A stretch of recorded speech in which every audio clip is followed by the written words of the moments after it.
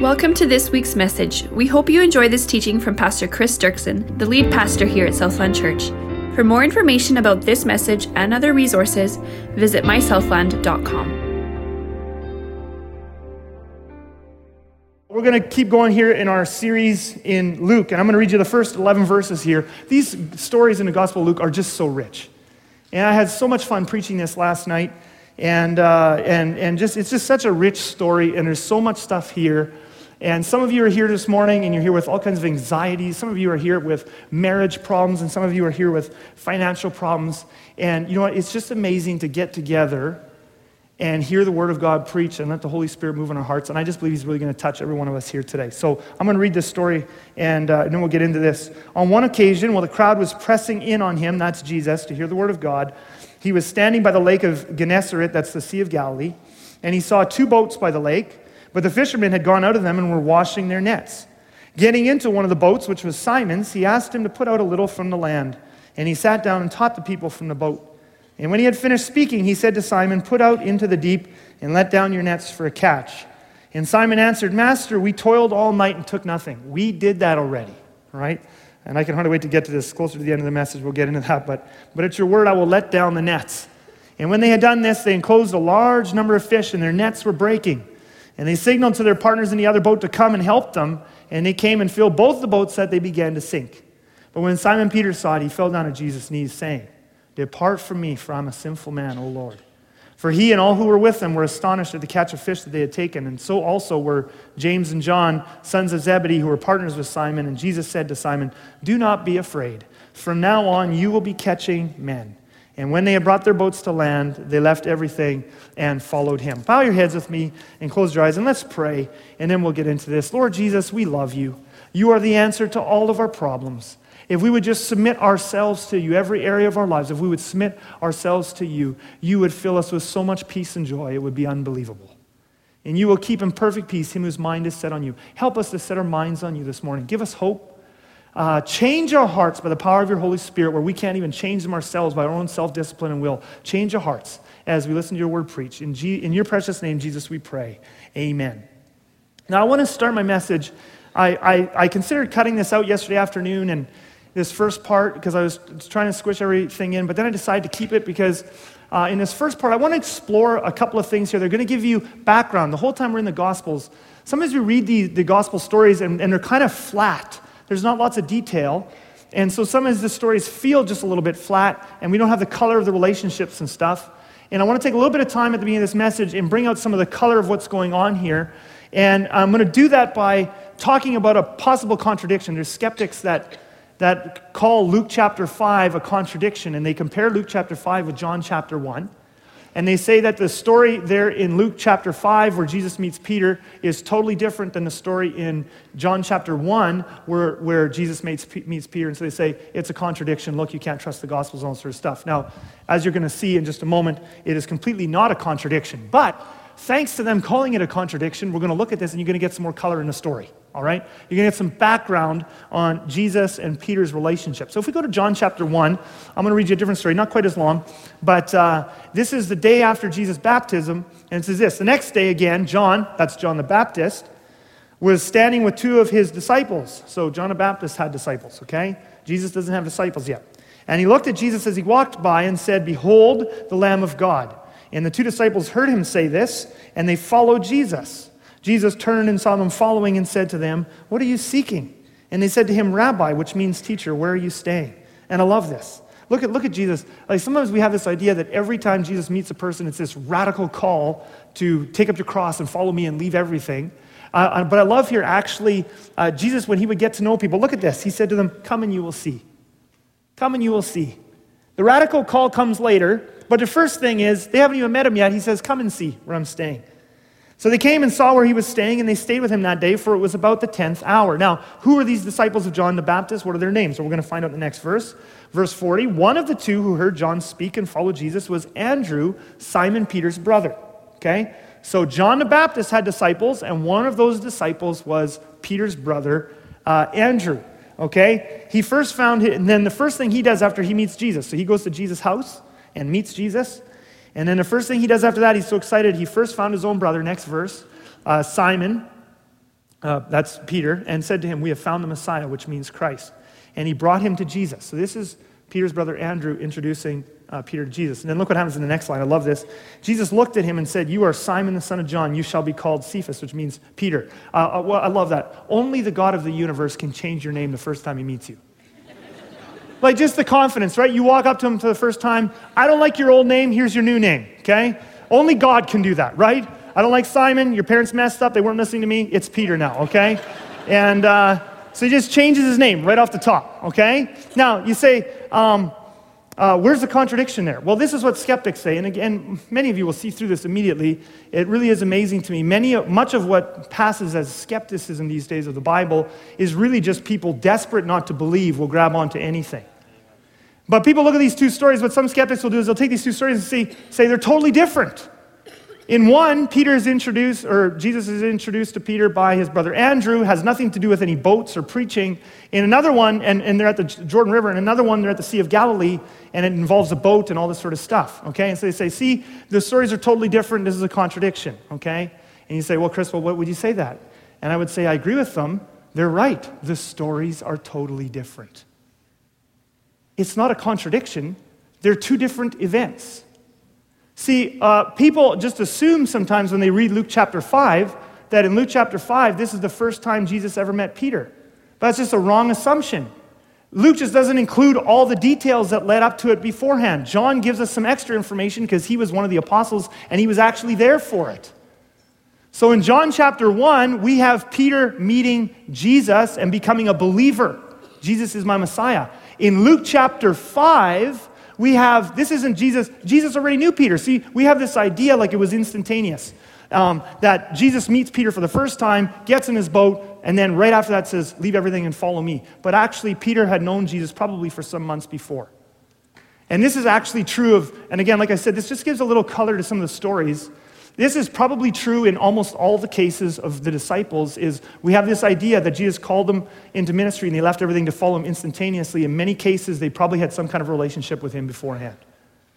And so you can see the gentleness and the generosity of Jesus building a relationship and then drawing people to a place. So what's happening in Luke 5 is not Peter getting introduced to Jesus. In Luke 5, that's not Peter getting called into a relationship with Jesus. In Luke 5, what we have is Luke being called into full-time ministry.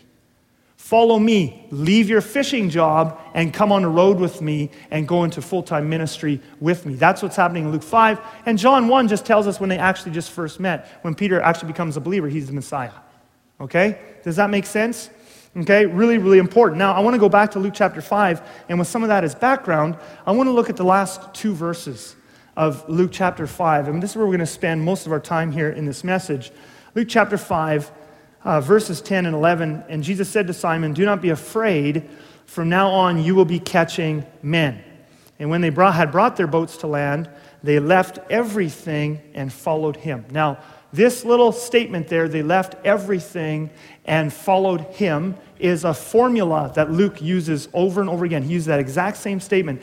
Every time Jesus calls one of his disciples in the book of Luke, he always says, "And they left everything and followed him." So this is really important to Luke, that we know that when the disciples were called to follow Jesus, they left everything to follow him. Now, it's a famous verse, and it's a favorite verse that for many conference speakers, especially if you go to a missions conference or something, it's a very famous verse, a popular verse that when a conference speaker wants to get really radical and he wants to call everybody in the room to a radical following of Christ, they'll say, this is what the disciples of Jesus are called to. We're all called to leave everything and follow Jesus, right? And many of us have heard this passage preached before over and over again, and we have this feeling, most of us, as we read this verse, we have this feeling of kind of nebulous fear and guilt. We actually don't even want to read it because we're not actually sure, what does that mean? Leave everything and follow Jesus. So all the disciples left everything and followed Jesus. The conference speakers tell us, this is the call on every believer. Leave everything and follow Jesus. And it just sounds so right. And yet none of us is doing it. Isn't that true? How many of you live in a house? Okay? Some of you live in an apartment. You didn't leave that for Jesus? You bad, self-fund Christians. Most of you drove a vehicle here today. All of you, thankfully, as I just glance over, are wearing clothes today. That's good. Thank you. right? So what is this? Leave everything. There's this idea sometimes, a conference speaker get really carried away. We got to leave everything. It's almost like it's bad for a Christian to own anything, to have any kind of affluence or comfort, because the call on every disciple is to leave everything and follow Jesus. Well, it's no use having a passage that we just kind of nebulously feel guilty about, and really we just think we ignore it, and we just think, well, I don't know what to do with that, and so I'll just kind of ignore it. What we need to do is just dig down and figure out, what is he actually saying here? And so the first question we just have to ask is, when Luke says, and over again, it's very important to him, so we have to understand, what does this mean? When Luke says the disciples, and he does it over and over again, I'm going to show you another passage in just a moment, but when Luke says the disciples left everything to follow Jesus, what does he mean they left everything? So first question we'll ask is, does he mean that the disciples weren't allowed to own anything? That they got rid of all their possessions, they hawked their furniture, they hawked their homes, and they put their kids out on the street and their wives on the street, and then they left everything and followed Jesus, but they didn't have any possessions because, and this is where some kind of radical sects of Christianity take it, that it's not good for Christians to own stuff. It's not good for Christians to be well off. Well, let's see if that's what Luke means. Interestingly enough, if we go later in this chapter, same chapter, chapter 5, we have another calling of another disciple, which is Levi, who was a wealthy tax collector. And we're going to find something interesting here. So let's read this. The same chapter, just a little further down. Luke chapter 5, verse 27. After this, he, that's Jesus, went out and saw a tax collector named Levi sitting at the tax booth. And he said to him, "Follow me." And leaving everything, this is important to Luke, all the disciples left everything, and leaving everything, he rose and followed him, okay? But now what's really interesting is, very next verse, we're going to see something very interesting about what Levi still owned even after he had left everything. And Levi made him a great feast in his house, and there was a large company of tax collectors and others reclining at table with him. So, okay, now this is interesting. Luke says he left everything to follow Jesus. In the next phrase, we find that Levi still owns a house, and at the very least, a big table, and has the means to have a very large party, a great feast, okay? So obviously in Luke's mind, and I'm going to show you another example in just a moment, but obviously in Luke's mind, when he says leaving everything, he does not have some kind of rigid vow of poverty interpretation in mind where Christians aren't allowed to own anything, because right after he says it, we see Levi still owns a house. He can still have a big party with all these tax collectors. And Levi, by the way, wasn't the only disciple who was following Jesus who owned a house. Okay? We'll find this Matthew chapter 8. We're going to go to Matthew chapter 8. And in the Gospel of Matthew, this story takes place long after Peter has been called into ministry. All right? And here's what we read. And when Jesus entered Peter's what? House. What? The Apostle Peter had a house? I thought he left everything to follow Jesus, but he still had a house. So obviously there's room for Luke in leaving everything. There's room for him that these disciples still own stuff. And Jesus entered into Peter's house. And now look, the next statement is also very fascinating. Peter also still had a family. He saw his mother-in-law. Now here's what I know. No guy grows up saying, "I want a mother-in-law," right? Okay, now that's not, many of you here today are mother-in-laws, and we love you. We should have mother-in-law day or something, right? I've got a great mother-in-law, awesome, okay? But nobody grows up going, "I really want a mother-in-law someday," right? You want a wife, and then you get a mother-in-law, right? Isn't that true? That's how it works, okay? So hopefully for you, it's like me, it's for better, not for worse, right? But you get a wife, you get a mother-in-law, okay? So Peter has a mother-in-law. That means he's married. Okay, now that's really interesting, okay? Doesn't say whether he had kids, but probably in that day and age, if he was married, there's a very good chance he had kids. He has some kind of a family, but at the very least, he's married. So Peter leaves everything to follow Jesus, but he still has a house and he's got a family back home, okay? Very interesting. So when we read this statement, they left everything to follow Jesus, we've got to get out of our mind this sort of rigid interpretation of that this must mean, and kind of every time we read it, we feel guilty because we still live in a nice house or whatever. This idea that Luke means they divested themselves of all their possessions and they owned nothing so they could follow Jesus. That's not what Luke means, because these guys still own some stuff. Okay?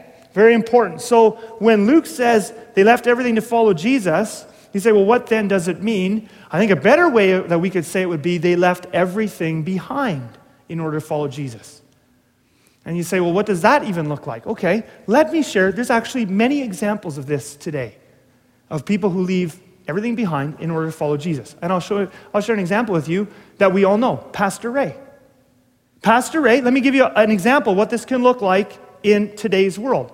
He was, as a young adult, he was a pilot. His dream job was to fly planes, and he was flying planes. He was making decent money. He was working his way up the ranks. He loved it. And he had 4 little kids. I'm old enough to have some memories of this time. And he's flying planes. And then at a conference, God calls him into full-time ministry. Supernaturally, just calls him into full-time ministry. So what did Pastor Ray do?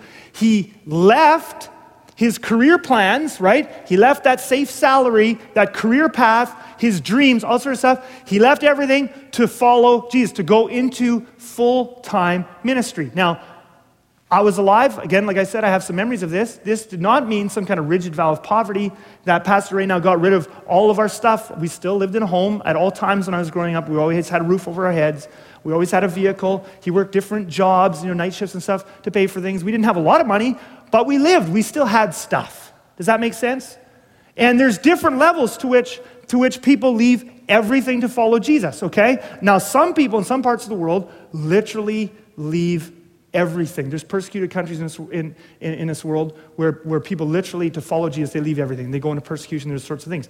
But it's not just this rigid idea of a vow of poverty. I mean, I think even my wife, LaDonna, shared that last month, just the whole thing of when I got called into ministry and she left, thousands and thousands of dollars of scholarships on the table and a job. She would have had a job, a decent government job, left all that to go into ministry. Luke would call that leaving everything behind. You leave a career, you leave a certain path, you leave a comfortable salary, whatever it is, and you choose to go into full-time ministry because God has called you. That's what Luke means when he says they left everything to follow Jesus. And again, there's various levels within there. Some people in this world literally do have to leave everything to follow Jesus, but for many of us, it's just a leaving of a career behind in order to go into ministry. Now, some of you might be sitting there and you're feeling really guilty now because you're still like, I've never had to leave anything to follow Jesus. So when you read this passage or when you hear me preaching, you feel like maybe I'm not like a real disciple. Maybe I'm not really saved. Maybe I don't really love Jesus because I've never had to leave anything to follow Jesus. I had this business when before I got saved, and now I'm saved. I'm still running this business, same business. I had this certain job before I got saved, and then I got saved. I'm still working in that job. I haven't left. I'm still living in that house. I'm still living wherever it is. I've never had to leave anything to follow Jesus, okay? And so the question is, and you might be sitting there going, I don't know how this verse applies to me. And every time I hear it preached, it just doesn't seem to connect with my life, and I don't know how to do it.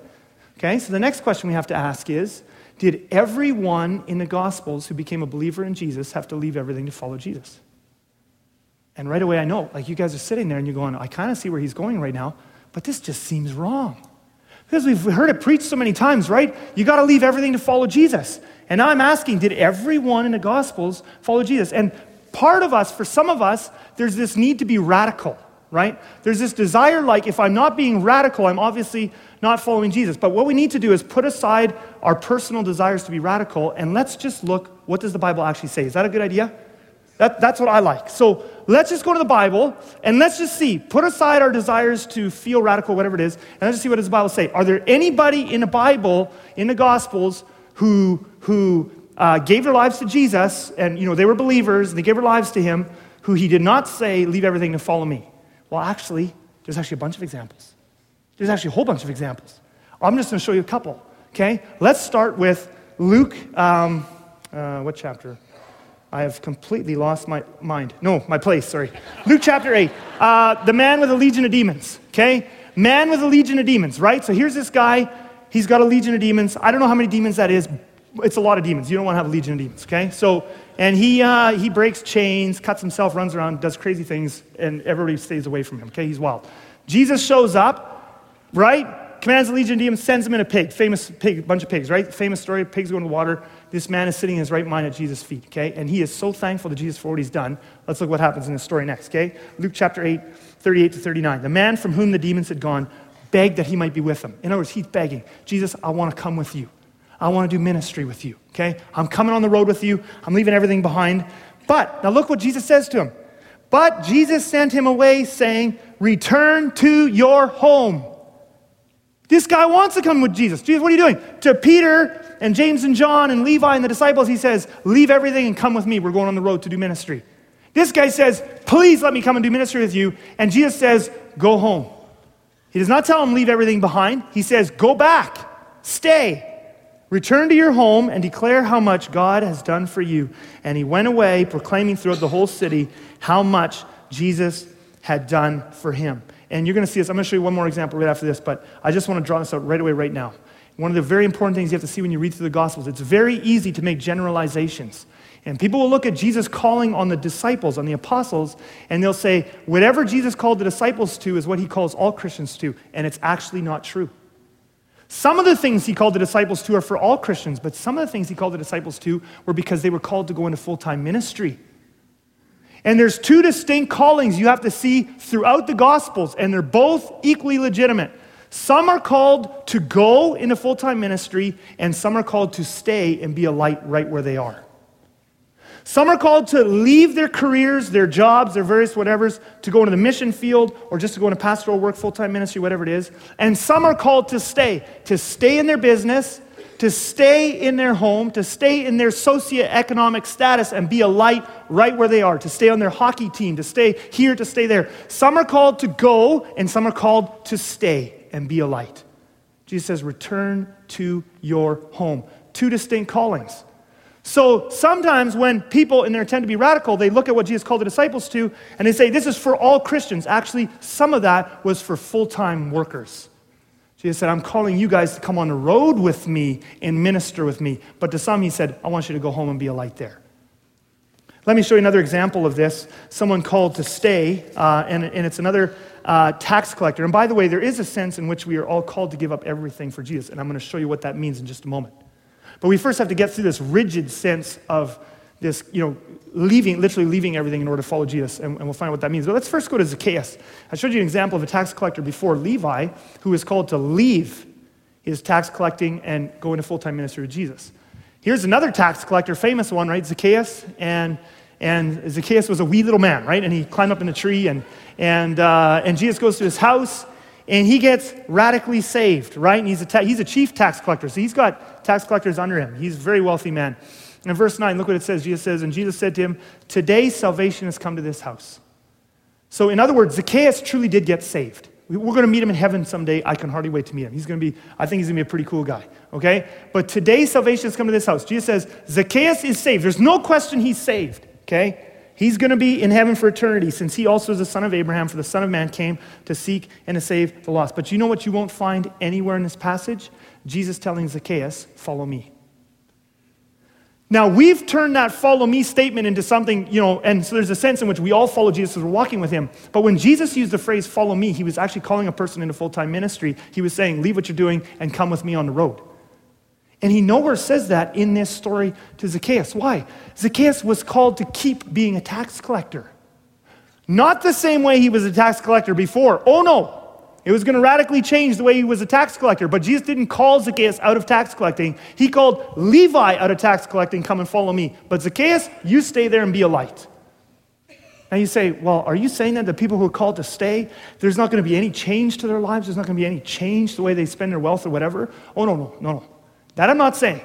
Okay, and if we read the verse before, we're going to see that Zacchaeus' life and wealth was radically impacted by his conversion. Look at verse 8 here. I left a space there. And Zacchaeus stood and said to the Lord, behold, Lord, the half of my goods I give to the poor, and if I have defrauded anyone of anything, I restore it fourfold. Okay? So Zacchaeus wasn't called to leave everything, go into ministry, but he did get called to radical generosity and radical integrity. And every Christian, okay? Let me just bring this together. Every Christian is called to radical generosity and radical integrity. Some Christians are called to leave everything and go into full-time ministry. Some Christians are called to stay where they are and be a light. All Christians are called to radical generosity and radical integrity. Does that make sense? Some are called to full-time ministry. Some are called to stay. All are called to generosity and integrity. That part goes all the way across. Now, some of you might be sitting there and you still don't feel quite right. Surely there's a verse somewhere that says, isn't there a verse somewhere that says, in order to be a disciple of Jesus, we all have to leave everything? And it's true, there is a verse. And it's an important verse, Luke 14:33. Let's go there. But now that we have this background information, we can look at what this means and not take a rigid interpretation of it. We can look at it and see what Luke is really getting at here. But In Luke chapter 14, Jesus is speaking to a crowd. He's not just speaking to his disciples. So this is for all of us. And he says this, "So therefore, any one of you who does not renounce all that he has cannot be my disciple."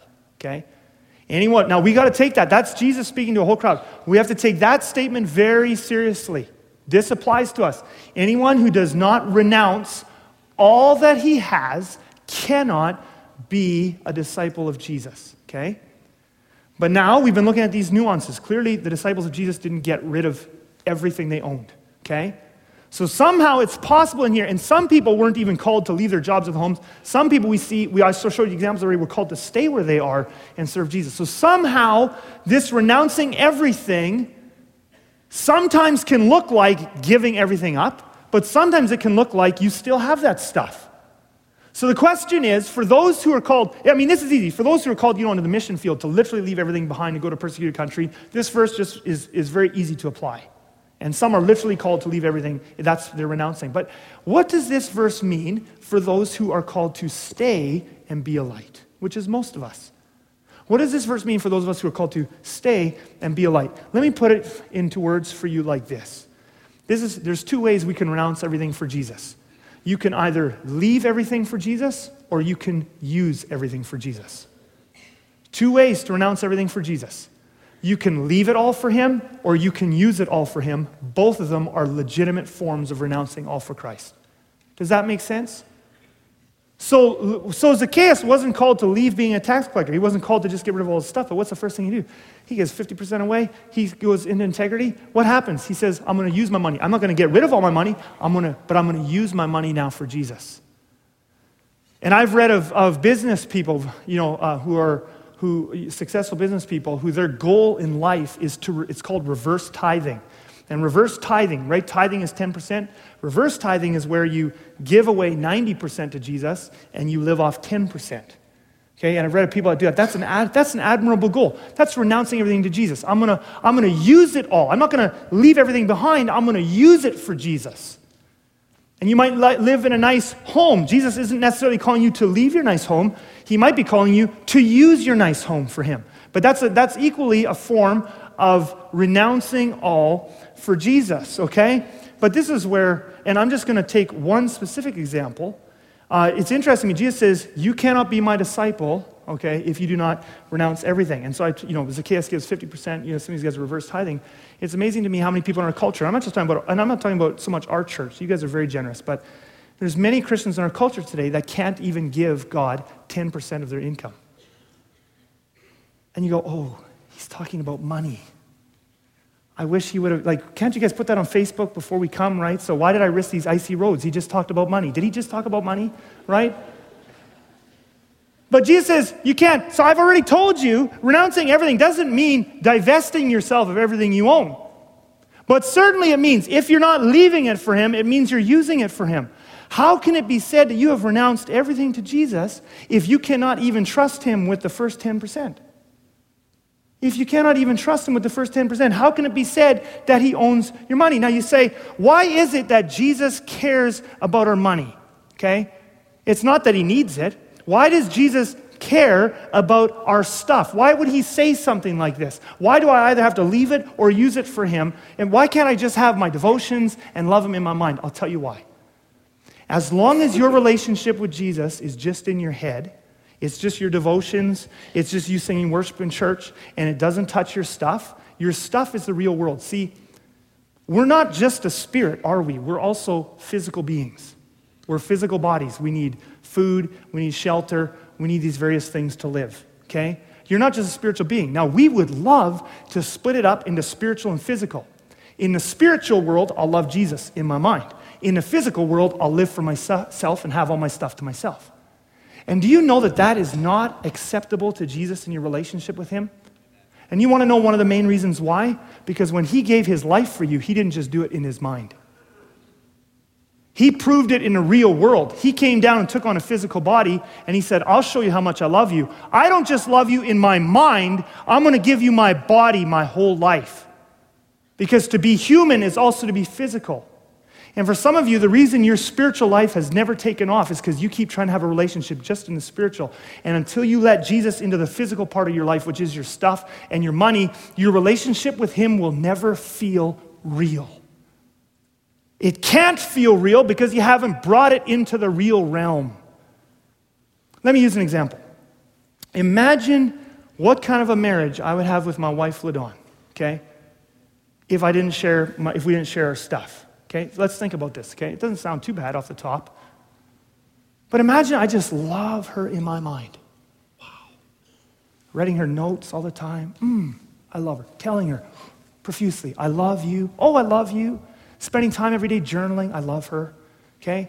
But when it comes to the house, you get your own house.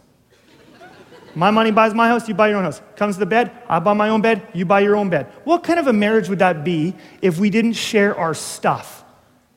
It wouldn't be a marriage, would it? Isn't that true? Am I right? Am I right? I can every week put my hands up in the air and say, I love my wife. And every day I love her. I can spend time thinking about loving her. But if it doesn't come to sharing my stuff with her, it isn't a marriage. Did you know it's the same with Jesus?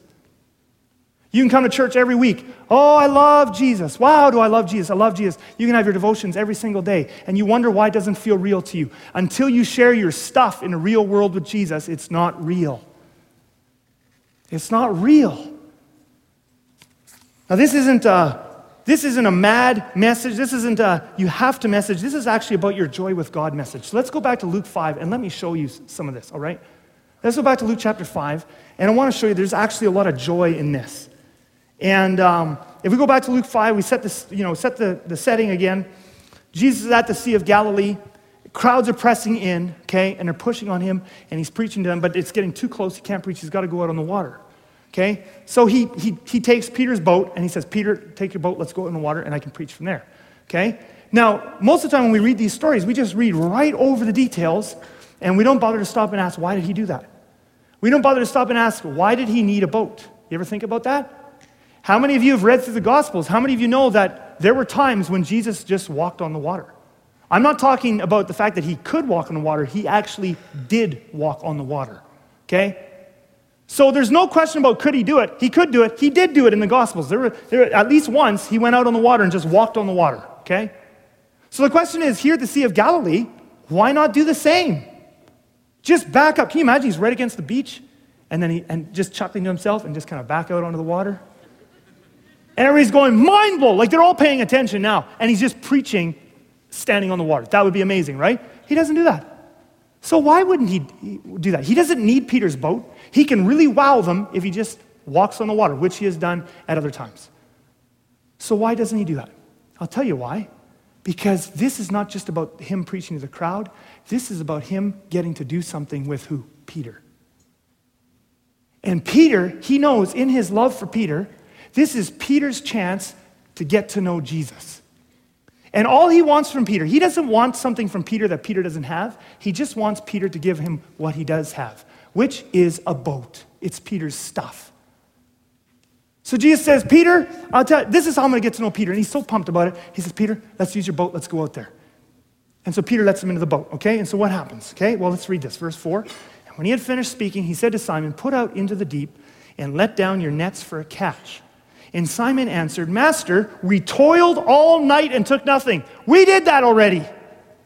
Now, I wonder how many of us here this morning are at that place in our life, somewhere in our life, we did that already. I've tried this or that, and nothing seems to make ends meet. I can't make these finances work. I've tried this or that with the marriage, but we just can't make it work. We did that already. But you know what's amazing? When Jesus comes into your boat, suddenly things that didn't make ends meet before start to make ends meet. And Peter has just allowed the greatest giver in the universe into his boat. You want to know why some of us are afraid to talk about money? Because we're afraid to let Jesus in. We are afraid to let Jesus into our finances. We're afraid what it would mean if we asked him what he thinks about our finances or what we should do with our finances. We are afraid what he would say. We're afraid to let him into our house because we're afraid what he would ask us to do. You want to know why?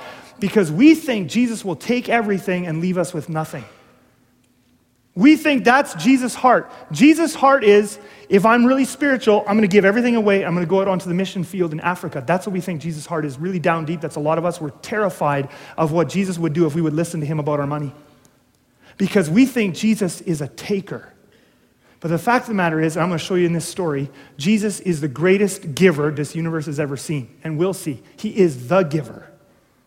And Jesus will never come into your boat or into your house or anywhere that you will let him into and not leave without leaving you a gift.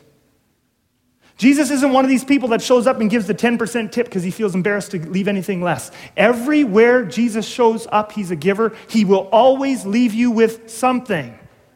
And we're going to see that in this story. So Peter says, we did that already, but he doesn't know he just let the greatest giver in the universe into his boat. And he never runs out of stuff.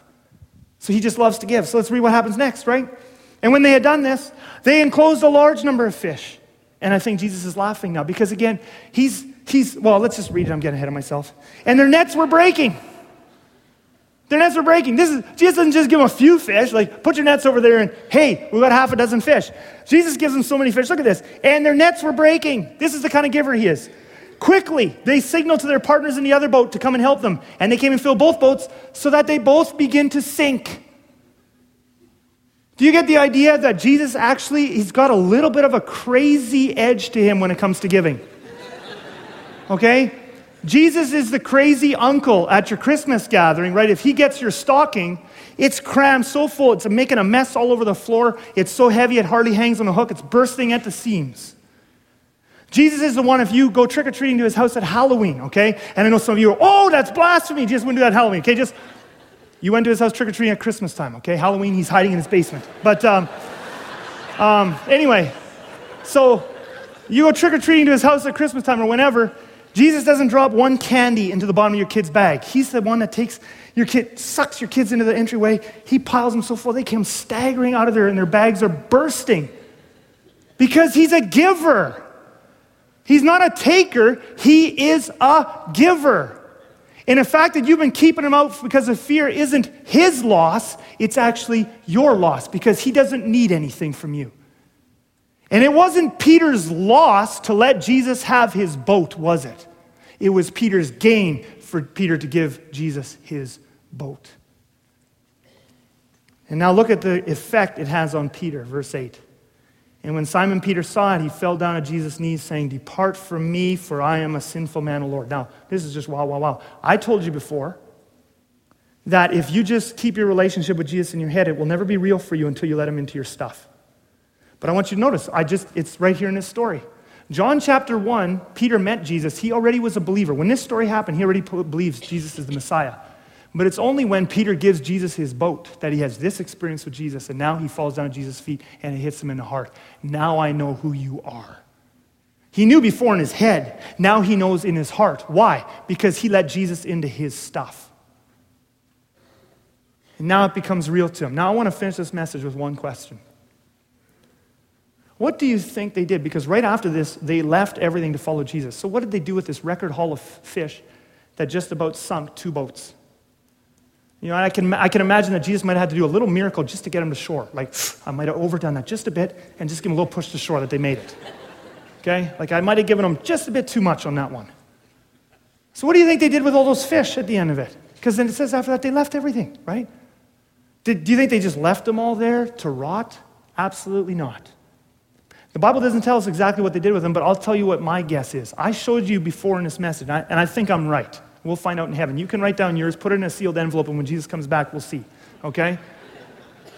But I think what happened is that this is what Peter, because I showed you before, Peter had a house, and Peter had a family, and so did James and John, most likely.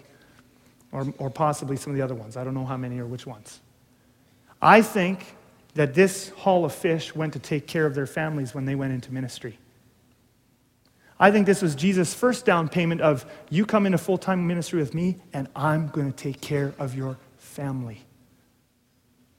So first, Peter lets Jesus into his stuff. Peter has a real encounter with Jesus. And second of all, Peter gets to know the adventure of Jesus providing for him and his family. Did you know that same adventure is open to any believer today, but many believers today never get to experience Jesus taking care of their family because they do it all for themselves and they don't let Jesus into their stuff. Well, that's just a boring Christian life. But if you will let Jesus into your finances and into your stuff, and you will renounce it. Renouncing it might not mean leaving it, but it will mean using it for him. Then you will get to experience Jesus in real ways you never imagined before, and you will get to experience the joy of him taking care of you. So here's my weekly challenge. There's 1,000 ways or more to apply this message. Tithing is just one practical way. It's not the only way. This is not a whole message about tithing. This is just one practical way for you to do this. There's many ways. But let me tell you one practical way you can put this message into practice. Perhaps you're here today and you have never tithed. You didn't grow up in a home where your mom and dad showed you the joy of giving to God's work, the local church, the body of Christ. And you've just never gone into the discipline. And now you have a budget that's all full and you don't know how you're going to do that. But let me challenge you with something to pray about this week. And again, this is not, you say, show me tithing in the Bible. Let me tell you something else that's not in the Bible. Read your Bible and pray every day. But we actually know that if you don't read your Bible and pray regularly, your spiritual life is going to dry up. I believe tithing is a practice right there with reading your Bible and praying. It's not about you're going to hell or you're going to heaven if you do or if you don't. It's not about that. And it's not about what you have to do. It's about one of the greatest disciplines you can do, to renounce everything without leaving it all. How do you keep in your heart an open frame of mind that it all belongs to Jesus? One of the greatest disciplines you can do is every paycheck you give him the first 10% to his work, the body of Christ here on the earth. And he said, I'm going to give you the first 10%. Now, Jesus didn't say you can be my disciple if you renounce 10%. He said you got to renounce it all. But if you can't even give him 10, there's no way you're going to give him the whole 100. And you take that discipline, you say, I'm going to give you 10, and this is just a window into everything else, Jesus. I'm opening it up to you. I'm letting you in my boat so that I can get to experience you and see you take care of my family.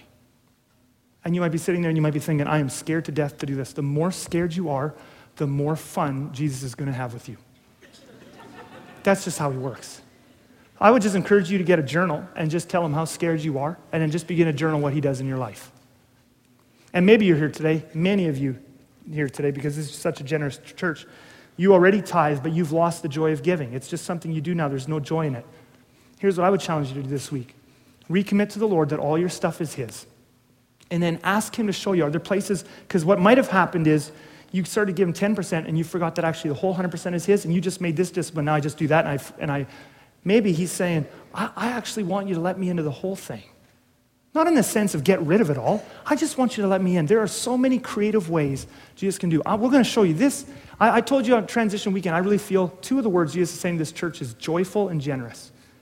And we've been doing some stuff as a leadership team already here behind the scenes that you'll start to hear details about in the coming weeks, but we've been doing some absolutely phenomenally fun and contagious things with our families, drawing our kids into this and stuff with generosity. It is so fun to become a giver and let Jesus into your stuff. It is just so fun. And it makes Jesus so real in your life.